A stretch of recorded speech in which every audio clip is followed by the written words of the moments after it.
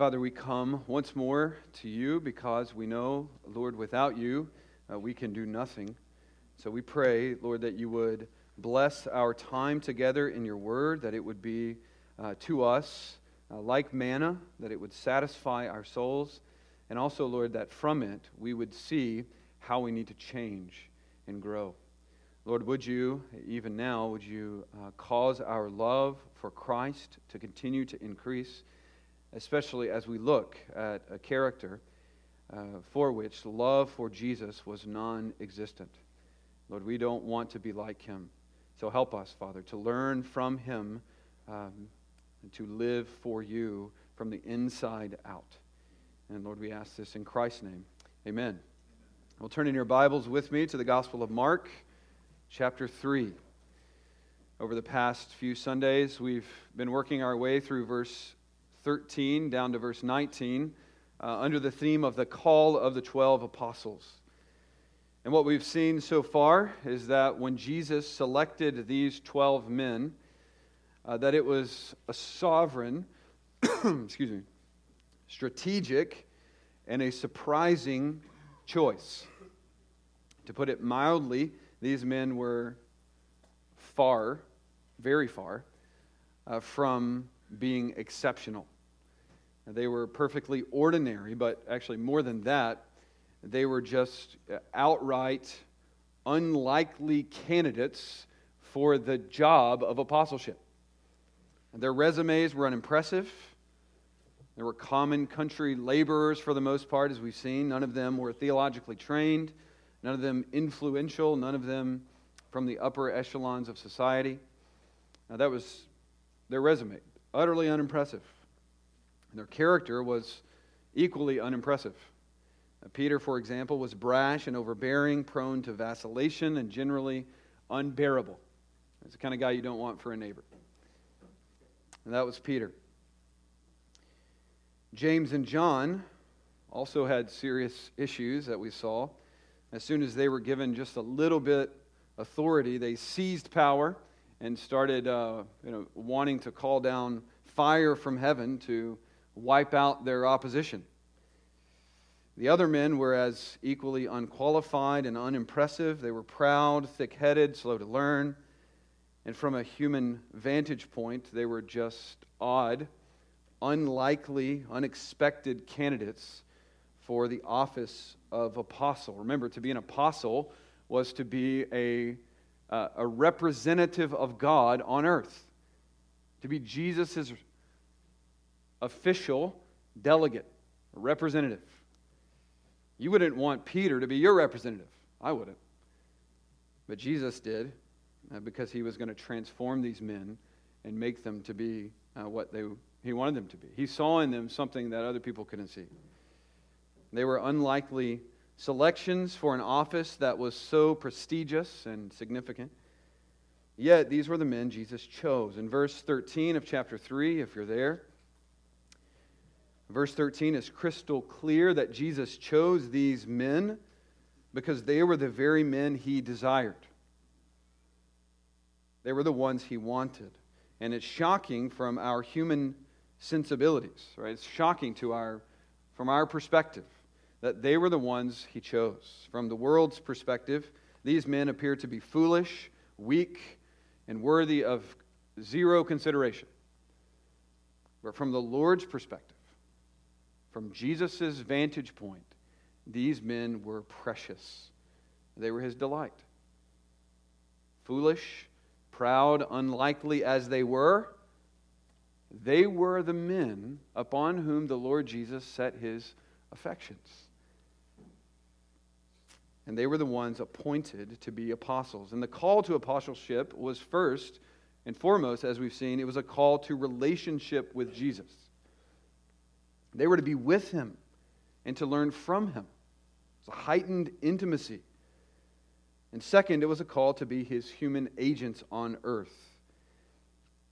And what we see in familiar passages like 1 Corinthians 1, 25 to 31, is that these weak, ordinary men were called to do the work of apostleship because God's strategy, as we have seen and as we know, was to demonstrate his power his ability through the incompetence and the weakness of these 12 ordinary men. Now, that's God's strategy. It was then, and it remains to be his strategy today. Not many of you were noble, significant, excellent. Not many of you were from the upper echelons of society, but God calls the things that were not to shame the things that are. It's 1 Corinthians 1. So, this then, the call of the 12, was a sovereign call, a strategic call, and it was an especially, I think, surprising call. And that's where we spent our time last week. And there's one more point that I didn't get to about the surprising nature of the call of the 12 apostles. And so my hope is to get through that last subpoint with you this morning, and it's in verse 19. But before we get there, why don't you stand with me, and we'll begin reading in Mark 3, verse 13. Mark 3, verse 13. And he went up on the mountain, this is Jesus, and he summoned those whom he himself wanted. And they came to him. And he appointed 12 so that they would be with him and that he could send them out to preach and to have authority to cast out the demons. And he appointed the 12, Simon, to whom he gave the name Peter, and James, the son of Zebedee, and John, the brother of James. To them he gave the name Boanerges, which means sons of thunder. And Andrew and Philip and Bartholomew and Matthew and Thomas and James, the son of Alphaeus, and Thaddeus and Simon the Zealot. Verse 19, and Judas Iscariot, who betrayed him. You may be seated. So our focus this morning is on verse 19. In every list of the 12 apostles, Judas Iscariot is the last man. His name always has a similar appendage or description to it.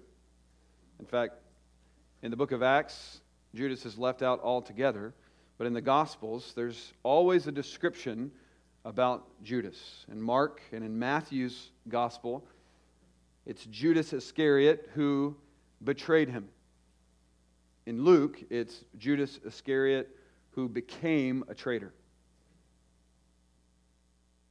Of all the surprising aspects of the call of the 12, the fact that Judas Iscariot was called to be a part of this apostolic team, to me, stands above all the other surprises. That Judas could have been such a vital player, so near to Jesus, and then defect, is not only one of the most surprising things about this narrative, but it's one of the most surprising things in all of history. In fact, no individual has ever committed such an unspeakably heinous sin as Judas did when he betrayed Jesus into the hands of the Sanhedrin.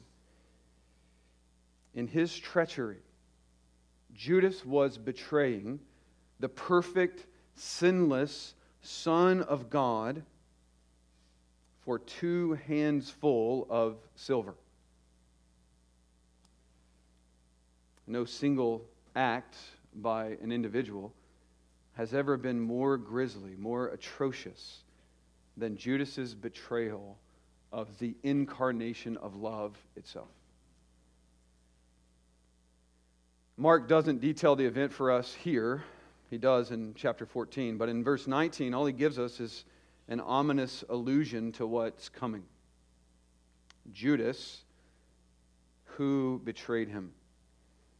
You know the story of Judas's betrayal, but I want us to look at it together because Mark gives us a brief description, and I want us to look at it a little more carefully, and hopefully at the end of it to make some observations, really warnings from the life of Judas. So turn with me to Matthew 26. We're going to flip back and forth from Matthew, Luke, John, and Mark together. We want to look at Matthew 26, and we'll begin in verse 36 to see the story of Judas's betrayal from Matthew's perspective. Verse 36, then Jesus came with them, that's the 11, came with the 11 to a place called Gethsemane. And he said to his disciples, sit here while I go over there and pray. And he took with him Peter and the two sons of Zebedee, we know them, James and John, and began to be grieved and distressed. Then he said to them, my soul is deeply grieved to the point of death. Remain here and keep watch with me. And he went a little beyond them, and he fell on his face and prayed, saying, my Father, if it is possible, let this cup pass from me. Yet not as I will, but as you will. And he came to the disciples and found them sleeping and said to Peter, so you men could not keep watch with me for 1 hour? Keep watching and praying that you may not enter into temptation. The spirit is willing, but the flesh is weak. And so Jesus goes away to pray for a second time, and then a third time. And each time he comes back and he finds that his men, that he is investing in, that he's called to be his representatives, that these men, and actually it's the three men who sort of rose to the top, men who form his inner circle, these three men don't have enough spiritual steel in their spine to perceive the urgency of the moment and to stay with Jesus in prayer, and so they keep falling asleep. So in verse 45, then he came to the disciples, this is the third time, and said to them, are you still sleeping and resting?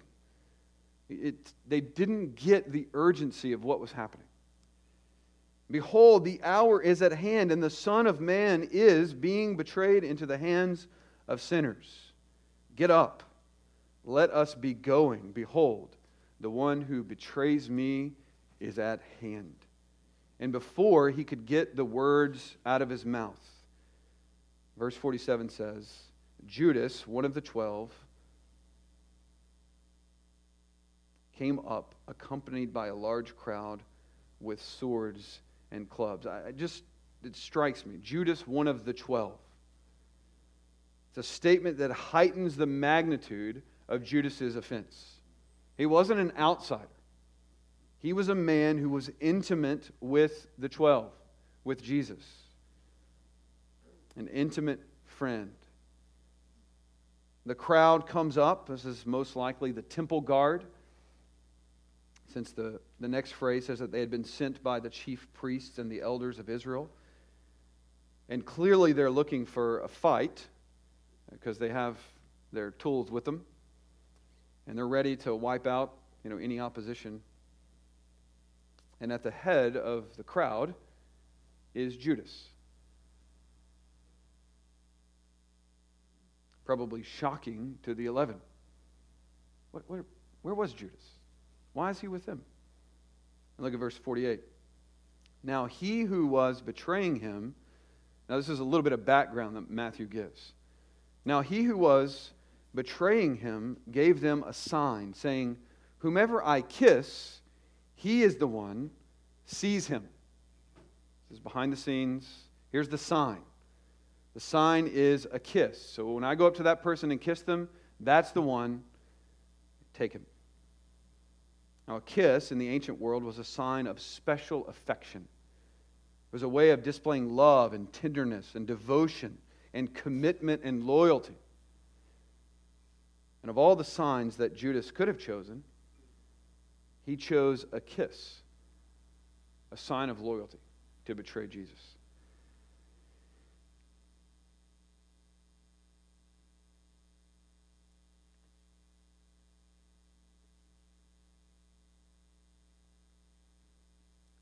So in verse 49,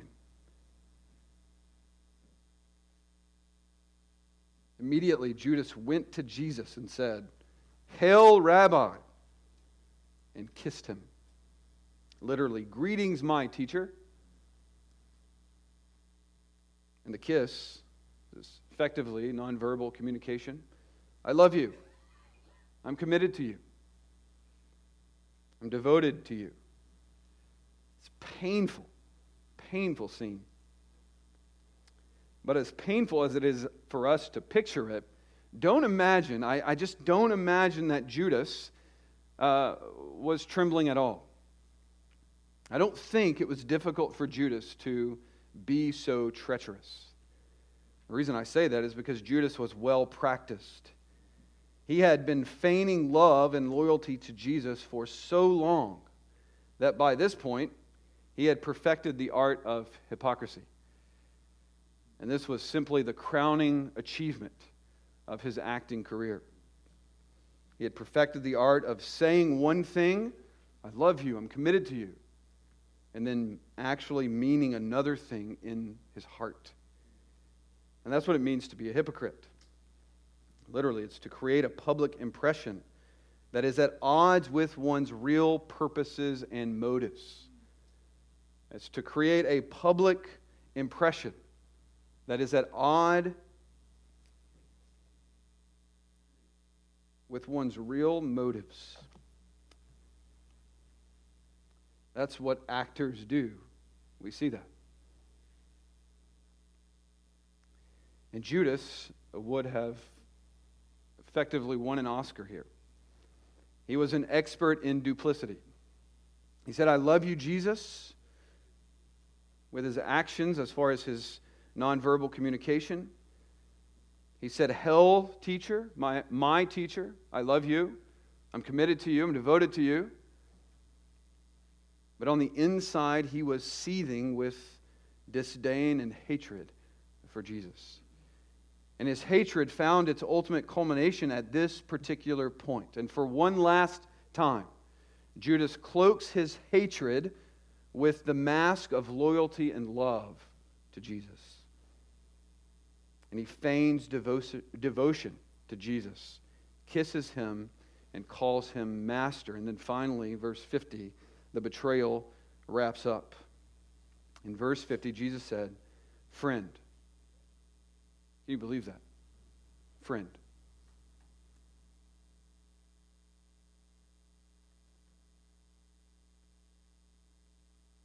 Friend, do what you have come for. Then they came and laid hands on Jesus and seized him. That's the betrayal. That's what Mark means when he says, and Judas Iscariot who betrayed him. That's what he's got in mind. Now, my question is, how did Judas get to this point? How did he get here? How could he be so active in religion, go so far, and still be so treacherous? That's the question. I will tell you, it is a sobering reality to consider. Just how far he was able to go in external religion and yet remain unchanged. Well, we know from the book of Acts that Judas would have been with Jesus in some capacity for about 3 years. From the time of Jesus' baptism to this point at the betrayal, Judas would have spent those years with Jesus, the half of those years being as an apostle in training, with a special intimacy with Jesus, a special focus of Jesus to train him to become an apostle. We're not told when Judas was called, but we know at some point Judas decided to throw in his lot with the other disciples who were following Jesus. And then in Mark 3 and other passages, we see that while Judas was following Jesus, Jesus sovereignly selected him to be an apostle. Along with the other disciples, Judas lived incredibly near to Jesus. Relationally, at least on the outside, Judas could hardly have been given a more significant spiritual advantage. No one, except for these other 11, had the opportunity to know Jesus at such a level as Judas.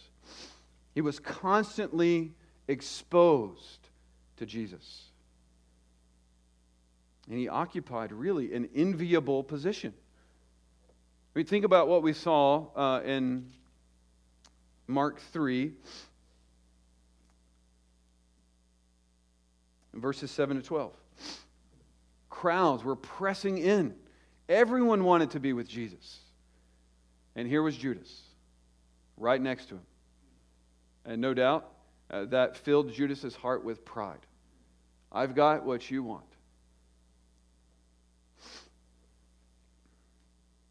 Judas really could have hardly been given a more significant opportunity to be with Jesus. But what we learn from Judas is that rather than seizing the opportunity that he had been given, he squandered it. He wasted it. On top of his nearness to Jesus, Judas was also commissioned to preach and teach the gospel and call other people to repentance. He was a preacher of the gospel. That's what we see in Mark 6, 7 to 13. Listen to verse 7. And he, Jesus, summoned the 12. Judas is right there with them. And began to send them out in pairs and gave them authority over the unclean spirits. And he instructed them that they should take nothing for their journey except a mere staff. He gave them some more instructions. And he said, verse 11, any place that does not receive you or listen to you, as you go out from there, shake the dust off the soles of your feet for a testimony against them. And verse 12 says this, and they went out and preached that men should repent.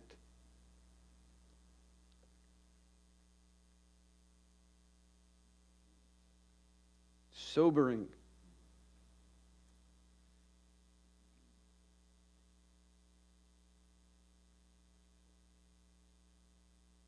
He was happy to preach to others they should repent and change. Let me tell you about the Bible. Let me tell you what you need to know. Repent. And if you won't repent, I'll wipe the dust off my feet and I'll go somewhere else and tell them what they need to do. But he wasn't willing to repent himself.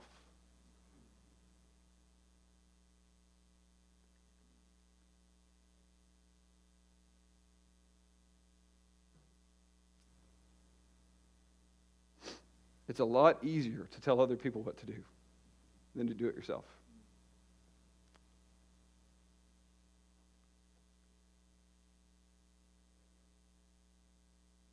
Judas was happy to have all the glory of preaching.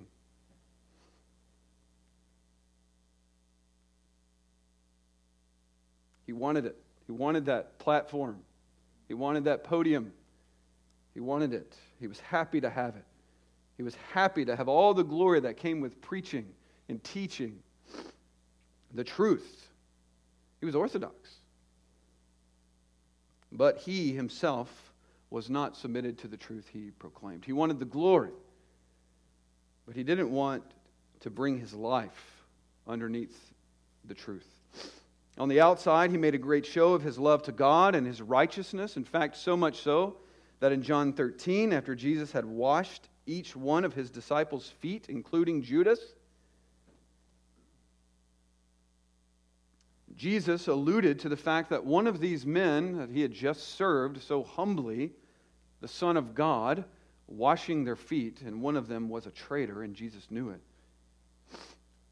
Jesus referenced the fact that one of them would betray him. So in John 13, verse 21, Jesus said this. You can flip over there if you want. I'm going to cover a few verses there. John 13, verse 21. When Jesus had said this, he became troubled in spirit and testified and said, truly, truly, I say to you that one of you will betray me. The disciples began looking at one another. Look at verse 22. The disciples began looking at one another at a loss to know of which one he was speaking. This doesn't make sense, Jesus. Who could it be? And there was, verse 23, reclining on Jesus' bosom one of his disciples whom Jesus loved. That's most likely the Apostle John. So Simon Peter, the leader, the guy who always speaks first, he gestured to him and said, Tell us who it is of whom he's speaking. For some reason, he doesn't ask Jesus. He reaches over to John. Maybe he's learned to stop putting his foot in his mouth for a little while. But he's throwing his friend under the bus. Tell us who it is of whom he is speaking. Verse 25, he, leaning back thus on Jesus' bosom, said to him, Lord, who is it? We don't know. Jesus then answered, that is the one for whom I shall dip the morsel and give it to him. So when he had dipped the morsel, he took it and gave it to Judas, the son of Simon Iscariot. That was the sign. I'll dip the bread, I'll give it to him. Whoever gets that bread, that's the betrayer. And after the morsel, Satan then entered into him. Therefore Jesus said to him, what you do, do quickly. Verse 28, now no one of those reclining at the table knew for what purpose he had said this to him. He had just told them that this guy, here's the bread, here's the wine, I'm dipping it. This is the one who's going to betray me. And then he says, now what you're going to do, go do it quickly. And they look at each other and they say, what is he talking about? They think, verse 29, they were supposing because Judas had the money box that Jesus was saying to him, buy things we have need of for the feast. Oh, okay, he's probably talking about what we need for the feast. It's like they couldn't comprehend that this guy was going to betray them. And so it's like, it doesn't even register. It's kind of like when you're reading your Bible and something's confusing and you keep reading. It's like, I'll just come back to that later. It's what it seems like. They don't even know what's happening. That doesn't even make any sense. Okay. Oh, he's probably getting some things that we need for the feast. Or maybe he's giving something to the poor, verse 29. So, verse 30, after receiving the morsel, he went out immediately, and it was night. Now, the point here that I want to make is that these men seem to have suspected nothing from Judas. In fact, there was an innate trust in Judas to the extent that he was the one in charge of all the money. Judas was the keeper of the funds. So there was a high level of trust and confidence in Judas, which makes the pain of his betrayal all the worse. He was their companion, their equal, their familiar friend, as the psalmist says, the man whom they attended synagogue with and prayed with and did ministry with. He was one of them.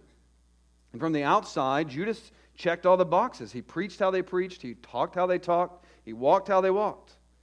But on the inside,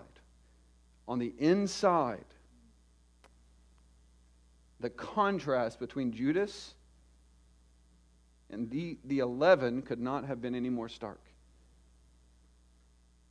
The 11 were slow and dull. They were slow to get it, but they were growing. And we see throughout the New Testament, we see they're growing. They see that they're growing in their affection and their love for Jesus. And it's like they want to follow him. You see that. They want to do right. They want to please the Lord. And they keep failing. And then finally, the Lord completes his work, and they get it, and they begin to walk. They're like children learning how to walk. They're kind of stumbling. They're not getting it. And we see them stumble all over the place. But Judas, it's different with him. While the 11 were slowly growing in their love and commitment to Jesus, Judas, on the inside, was increasingly skeptical and unaffectionate towards Jesus. He was cold. And the painful reality of this is that the disciples, they just had no idea. Why? Because on the outside, everything was right. They couldn't detect that something was wrong, but Jesus knew. Jesus knew. It's a thing about hypocrisy. You can't deceive the king. He knows. His piercing vision sees through your outer righteousness into your hypocrisy, into your treacherous, unbelieving heart. Jesus clearly knew that Judas was the betrayer. We see that in John 13, but we also see it in John 6.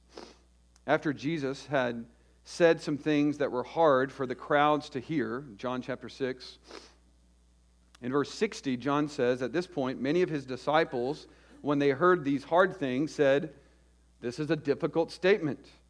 Who can listen to it?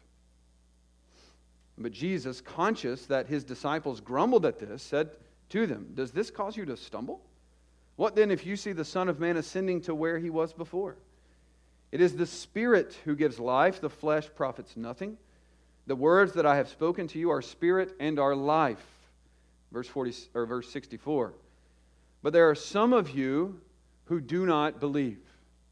Some of you disciples who do not believe. For Jesus knew from the beginning who they were who did not believe, and who it was that would betray him. He knew. The disciples didn't know, but Jesus, who sees the inside, he knew. And then look at verse 66. "As a result of this saying, many of his disciples withdrew and were not walking with him any longer." How do we know what the difference between a false disciple and a true disciple is? They went out from us because they were not of us. And these men, they leave. But some stay. Look at verse 67. It might surprise you who stays. "So Jesus said to the 12." Judas was one of the ones who stayed. He said to them, "You do not want to go away also, do you?" And Simon Peter said what we have all said, "Lord, to whom shall we go? You have words of eternal life. What are our options? This is our only option.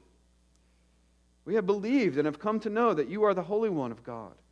And Jesus answered them, "Did I not myself choose you, the 12? And yet one of you is a devil." Now he meant Judas, the son of Simon Iscariot, for he, one of the 12, was going to betray him. Jesus knew. Jesus knew. And it's striking here that Judas hangs on when the other disciples leave. He was willing to endure the embarrassment of a rabbi who was unorthodox to their contemporaries. He was willing to endure the embarrassment of Jesus' teaching for a while. But Jesus knew it was a sham. The other disciples, they looked and said, "Okay, this is our 12. We got it. These are the ones who can withstand the shame of the crowds, the fear of man. We throw it out. We trust Jesus. We're following Jesus." And they thought they were all together, but one of them, Jesus told them, was a devil. Judas was not sincerely wanting to follow Jesus, so he cut through some of the shame, some of the challenges, because that's what you do as a hypocrite. You've got to give the perception that I'm with him. And that requires a little bit of pain sometimes. It's kind of like the actor who, he endures some pain because he's trying to capture the glory of some scene, and it hurts a little bit, but it's worth it. And this is what Judas does. But he was a hypocrite. He was after something else. He wasn't after Jesus. He was after something else. And Jesus knew this. He knew it because he knew Judas. He also knew it, though, because this was foreordained. This was, Mark says in Mark 14 that this was according to the Scripture. This was God's plan. And so Jesus knew Judas, but Jesus also knew that this was according to God's decree. If we look back at John 13, verse 18, Jesus says, "I do not speak of all of you. This is after he said they were clean. He says, I'm not talking about all of you here. There are 12 of you here, but you're not all clean. I know the ones I have chosen." It's John 13, 18. "But it is that the Scriptures may be fulfilled. He who eats my bread has lifted up his heel against me." And Jesus knew. He knew it was coming.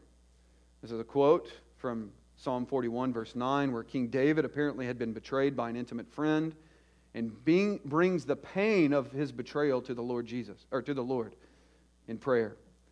And John sees the betrayal of Jesus, the true descendant of King David, as a fulfillment of the prophetic prayer of Psalm 41, verse 9. It's sort of like, like father, like son. Just as King David was betrayed, so the true King of Israel himself will be betrayed into the hands of a close friend. It's not uncommon for kings to be betrayed. And here's a king, greater than David, who's also being betrayed by an intimate friend. And then in John 13, right after, verse 18, verse 19, Jesus goes on to say, "From now on, I am telling you before it comes to pass, so that when it occurs, you may believe that I am He." In other words, I'm God. I know everything that's coming about. What's coming is going to rock your world. You don't get it. You think that Judas is one of you. I know he's not. And this is God's word. This is the plan. That one of my own, a friend, an intimate acquaintance, would be the one who betrays me and thus is the catalyst for my crucifixion. So clearly Jesus knew what was coming. The role of Judas, as he called the 12, Jesus knew that this one was going to be the traitor. The role of Judas had been decreed. He was to be the betrayer of the Son of God. It was a foreordained role. And when Jesus chose him, he knew he was choosing Judas for this very purpose.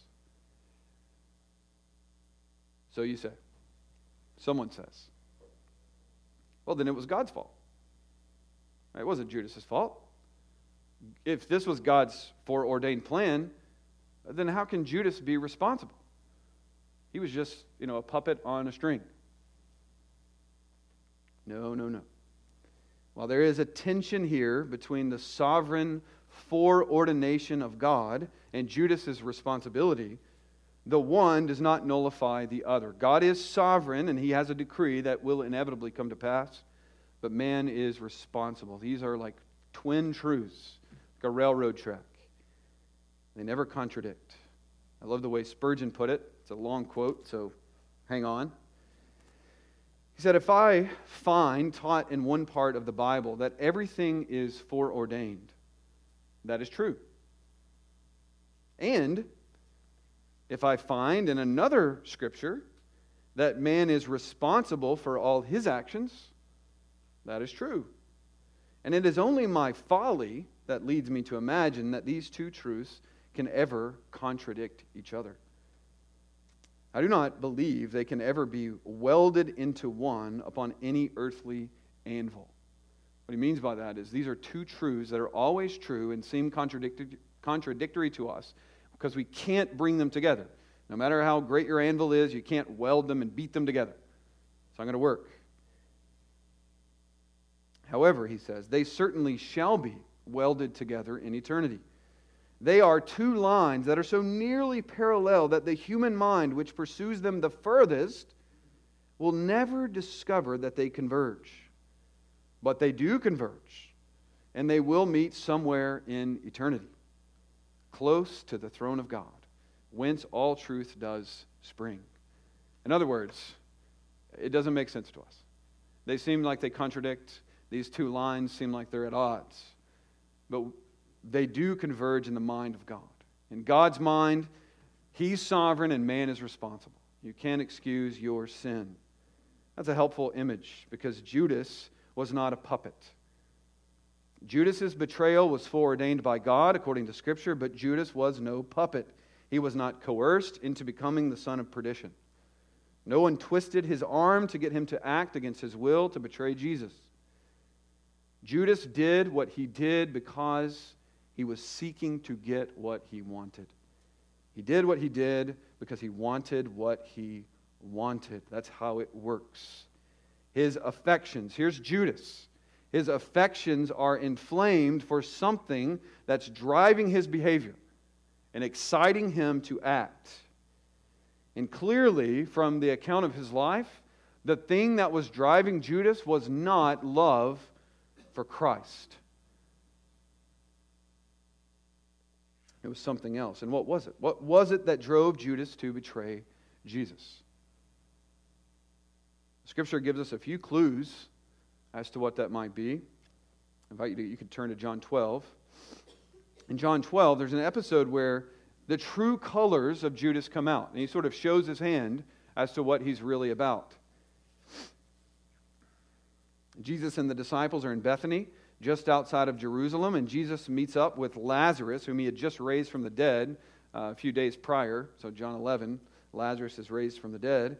And now he meets back up, Jesus and the disciples meet back up with a man who's recently raised from the dead. Talk about, an exciting dinner.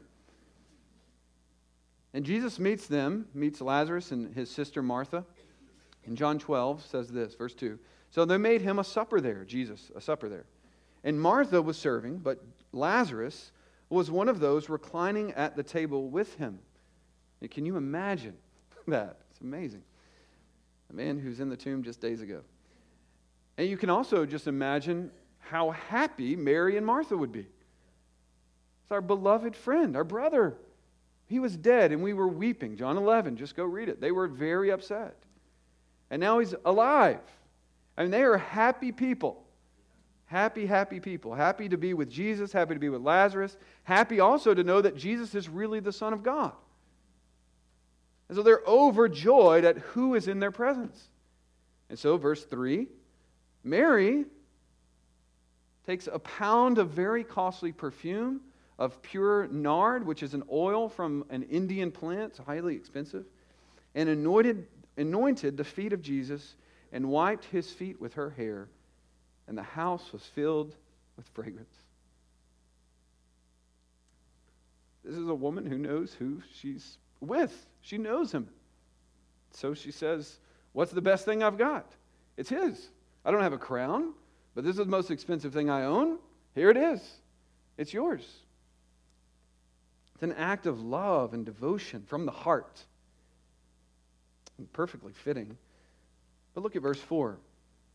But Judas Iscariot, one of his disciples who was intending to betray him, said, Why was this perfume not sold for 300 denarii and given to poor people? Can you imagine? Man raised from the dead, and here's Judas in the presence of God incarnate. And what is he thinking about? Jesus, this woman is wasting valuable resources. She's pouring them out on the ground. Don't you see that? Haven't you looked at the money box recently? 300 denarii. A denarii is equivalent of a day's wage. 300 is a little shy of a year's wage. That's expensive perfume. I don't know if you have perfume that expensive, but you probably won't pour it out. You would if you were in the presence of Jesus. But here she is, and she lays it out. She pours it on the floor at Jesus' feet.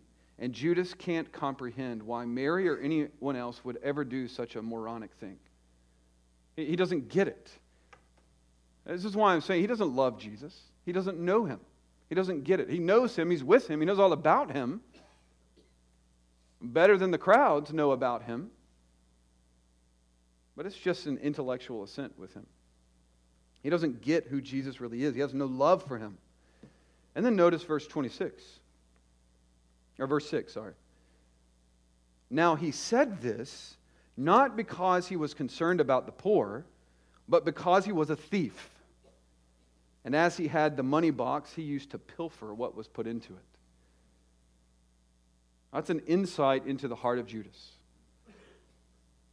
And the guys hear that and they think, oh yeah, Judas is, maybe there's something, are we being irresponsible? Are we being bad stewards of our finances?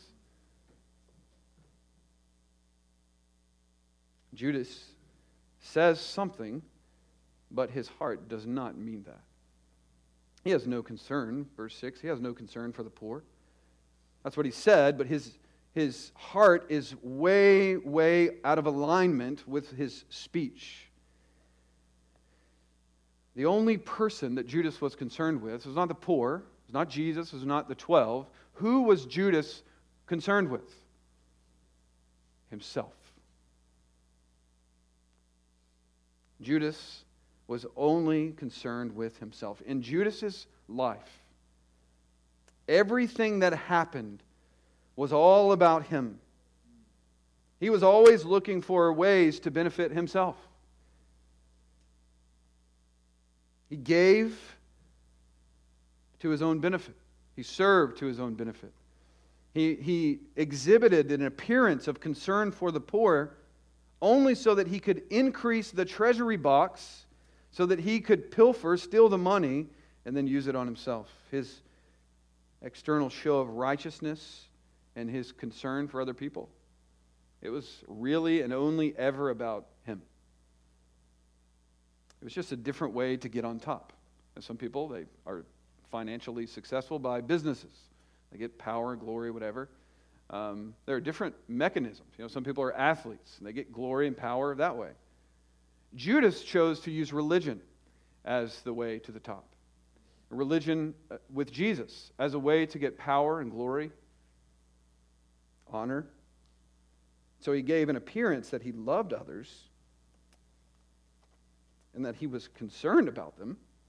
But on the inside, he was only using them to satisfy his own desire for prestige, glory, wealth, and prosperity. Really, for whatever money could buy him. And that's just an important aside here. Usually money is just a means to some other end. What people are typically after when they're chasing money is what they can get from it. Power, respect, recognition, security, stability, place in the world, ease, comfort, you name it. So you're a workaholic? Well, you're a workaholic because you have some idol, something in your heart that you love more than Jesus, that you're willing to sacrifice your family to get. Money is just a way that you can acquire what you really want so that you can use it to please yourself. So the money here, Judas' pilfering of the money bag, it was just a seed form of his lust. He wanted something more, and the money was the pathway to get it. It's interesting that it started with taking a little money here and there from the box. The language of pilfer, it's an ongoing, habitual thing that he would do. It's what he always did. They didn't know that, but they knew in hindsight that he was the one. And he would take a little here, a little there, and then it just began to grow. Because that's what unchecked, unrepentant sin does. Every little sin wants to be a big sin when it grows up. And this little sin of, taking a little here, a little there, oh, this is reasonable. They gave it to us, so I'll take it. And he justified it. And then his justifications got more and more nuanced until finally he's willing to sell Jesus for 30 pieces of silver. That's the progression. This is where your sin will take you.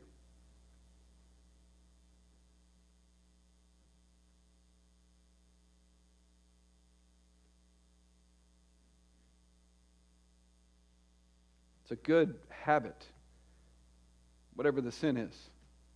Just think, where does this want to take me? For Judas, it was just a piece of silver here, a piece of silver there. But it took him to the betrayal of Jesus for 30 pieces of silver. Where does your sin want to take you? That covetousness, that lust, that greed. Think about where it wants to take you. Envision yourself there and think, I don't want to go there. And that will inflame your affections to kill your sin. It's interesting in Matthew 26, immediately following the incident with the perfume. The next episode is Matthew 26:14. Then one of the 12, named Judas Iscariot, went to the chief priests and said, "What are you willing to give me to betray him?" In other words, name your price. I know you want Jesus. How much will you give me if I betray him to you? He's after money. And they say, 30 pieces of silver. How about that? That was the price of a slave. And that was Judas's appraisal of Jesus' worth. Now, 30 pieces of silver will do. And the chief priests agreed with Judas's appraisal. And they said, that's fair. We'll take it. And so they give him the silver. And he goes and does what he wants. So, Judas was not a puppet. All right? He was not a puppet. He was not merely demonically possessed. It just so happened that Judas's will and Satan's will were coalescing. Judas was doing what he did because he wanted what he wants. And that want was something more than what he had, and it was something more than love to Christ, and it was chiefly love to himself. And the end of everything Judas did was self-satisfaction. Now, some of you have a pattern of living exclusively for yourself. You're the end of everything you do. And friend, I would tell you that may be little now, but it wants to grow. And the smaller the sin, the more easy it is to crucify. If you let it keep growing, it will be a monster. And a monster is always harder to fight. The little sin is hard to fight, don't get me wrong. It's not easy. But if you let it grow and mature and grow roots into your soul, it will be more and more difficult. This is one of the reasons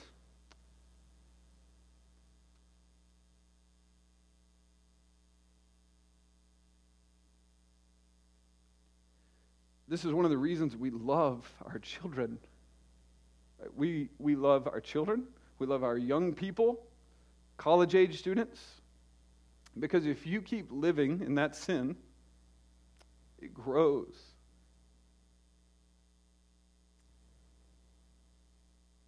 So the quicker you uproot it, the better you will be. So we want to help you do that. It's when we have student ministries. It's when we have Sunday school for our kids to help them see sin and fight it early. If you let it mature, there are so many in here who can testify of 30 years of living in unbelieving paganism. And those sins are deeply entrenched. And now they're here, they're Christians, and they're fighting hard to get rid of sin, to kill it. But it's hard. If you kill it while it's small, it's hard. But it's not as hard as if its roots are 30 years deep. Well, the story of Judas is a tragedy. That's true. And it comes to us as a strong warning. And let me wrap up here. I'm already longer than I intended to be. But let me wrap up here by issuing just a few warnings we can take away from the life of Judas. Number one, the story of Judas is a warning against an uncrucified life. It's a warning against an uncrucified life. Jesus said the entryway into true Christianity is taking up your cross and dying to self. And what we learn in part from the life of Judas is that there is a way you can give the semblance or the appearance of having died to self when in actuality you are only serving yourself and using religion as a way to gratify yourself. When you give, it's for yourself. When you serve, it's for yourself. When you sing, it's about you. It's about your glory. When you preach, it's about your glory. You are the center of your universe. You love when you teach and people come up and say, "Oh, you're so great." You give, "Oh, you gave so much." And you give so that you get that. You're like the Pharisee who dinged the bell. Here's what I'm giving. And Jesus said to them, what? You get your reward. Your reward is that praise you just received. And that stroke of your ego that you so wanted. That's what you get. So it's a warning against living an uncrucified life. Beware if you are the end of everything you do. The purpose of everything you do. The story of Judas is a call for each one of us to check in and make sure we have really taken up our cross and are following Jesus. Warning number 2. The story of Judas is a warning against squandered opportunity. Wasted opportunity. Judas was with Jesus for 3 years, 1.5 years, in an intimate relationship. He was exposed to the greatest preacher who ever lived, the most orthodox, robust theology ever proclaimed. He was around the most insightful counselor, powerful teacher. He was a man who could bring Scripture to bear on Judas's life like no other. A man who lived with perfect integrity. A man who always walked the walk, and Judas was constantly with him. Yet exposure to Jesus had no real effect on Judas. It's a reminder for us that exposure to truth is not enough. You can be exposed to the greatest preachers, the greatest counselor, the greatest theologians. You can be around the godliest people on the planet and even act like them, and you can still be a Judas. Orthodoxy will not save you. Orthodoxy will not sanctify you. Orthodoxy, reformed, good reformed theology in all the right ways, is not enough. God is after your heart. Repentance is from the inside out. It starts with the heart. The Lord sees through your shows of righteousness. He knows you. You don't have to pretend that you are what you're not. And some of you have grown up at Calvary Bible Church. Some of you have been here for decades. You're 20. You're 30. You're 15. You are here week after week, exposed to the gospel, around godly people that love the Lord and love you, and you sit here week in and week out, yet you still have not bowed the knee to Christ. Why is that? What are you waiting on? Friend, I just want to warn you. You can be around truth your whole life and be unchanged. And some of you have been given a remarkable opportunity to grow up in Christian families. You don't want to squander that opportunity. Today is the day of salvation. Don't wait until you feel funny. Don't wait until something, the clouds part open and the ray comes through and shines on you and says, this is the one. It's not going to happen. That's not how God saves people. Do you love Jesus? Well, take up your cross and follow Him. And that starts today. So don't waste your opportunity. Don't be like Jesus. Or Judas. Be like Jesus. Don't be like Judas. Be like Jesus. But don't squander your opportunity like Judas. Warning number 3. The story of Judas is a warning against unrepentant sin. The love of money, the love of praise, the love of ease and comfort, all of these are heart idols that, if left unchecked, will lead to your demise. Genesis 4:7, God told Cain that sin is like a crouching animal at the door, at your door, and its desire is for you. That's powerful imagery. It's like a lion sleeping outside your door. And as soon as he hears the steps, you getting out of bed, he's there. He's ready. He's ready for you. That's how sin is. It wants you. Its desire is to destroy you and ruin you. And it's ruined some of you up to this point. And you're here this morning by God's kindness and providence. Today is the day of salvation. You don't have to be ruined by sin. Jesus conquered it for you. And we can help you see how and know how and repent. But I'm telling you this, church, if there is sin in your heart that you are letting grow, beware. You cannot tame sin. You cannot make an alliance with it. You cannot come to an agreement with it. The nature of sin is that it wants to rule over you. If you let it rule at all, it will soon be a tyrant. That is the way sin is. The only way to overcome it is mastery. Paul calls this crucifying sin. Genesis 4, it's a rule over it, it's mastery. Be in charge, be over it, subdue it. Paul says it's putting sin to death. The only way to beat sin is to go to war with it. Now my question for you is, are you going to war with it? If you're letting it go unchecked in your life, think about where it's going. Where is this wanting to take you? Its desire is for you to ruin you. And do you know that? Do you feel that? Do you sense that? Fourth, the story of Judas is a warning against the nature of greed. The heart of greed is an insatiable desire for satisfaction, self-satisfaction, selfish satisfaction. The problem with greed is that those who bow to it are never satisfied by it. Judas took a little from the coffer, but that was not enough. He went back and took more and more. And the culmination of his greed was to sell Jesus for the 30 pieces of silver. And he thought that if he could get that money, then he would be satisfied. He sort of built up to that. 10 coins didn't satisfy this time. 20 coins didn't satisfy this time. I need something more. How could I ever get 30 coins? I could betray Jesus. I bet they'll give me 30 coins for that. He thought if he could get it, he would be satisfied. But the story of Judas, as you know, does not end with Judas's satisfaction. It ends with Judas hanging from a tree. This is the nature of greed. It's insatiable. It always promises great things, but leaves you feeling empty and hopeless. One more toy will not satisfy. One more vacation will not satisfy. A bigger house will not satisfy. One more look will not satisfy. An adulterous relationship will not satisfy. In one sense, the life of Judas is a parable against this sort of unrepentant greed. The one thing that could have satisfied Judas was right in front of him the whole time. But he missed it.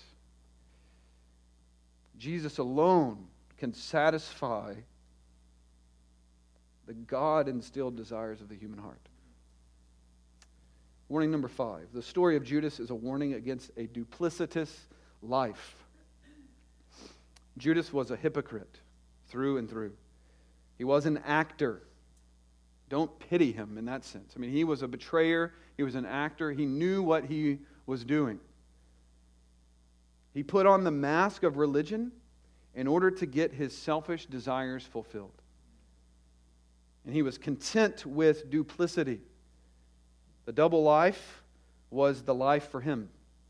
He was perfectly content to appear one way in public and then in another way in private.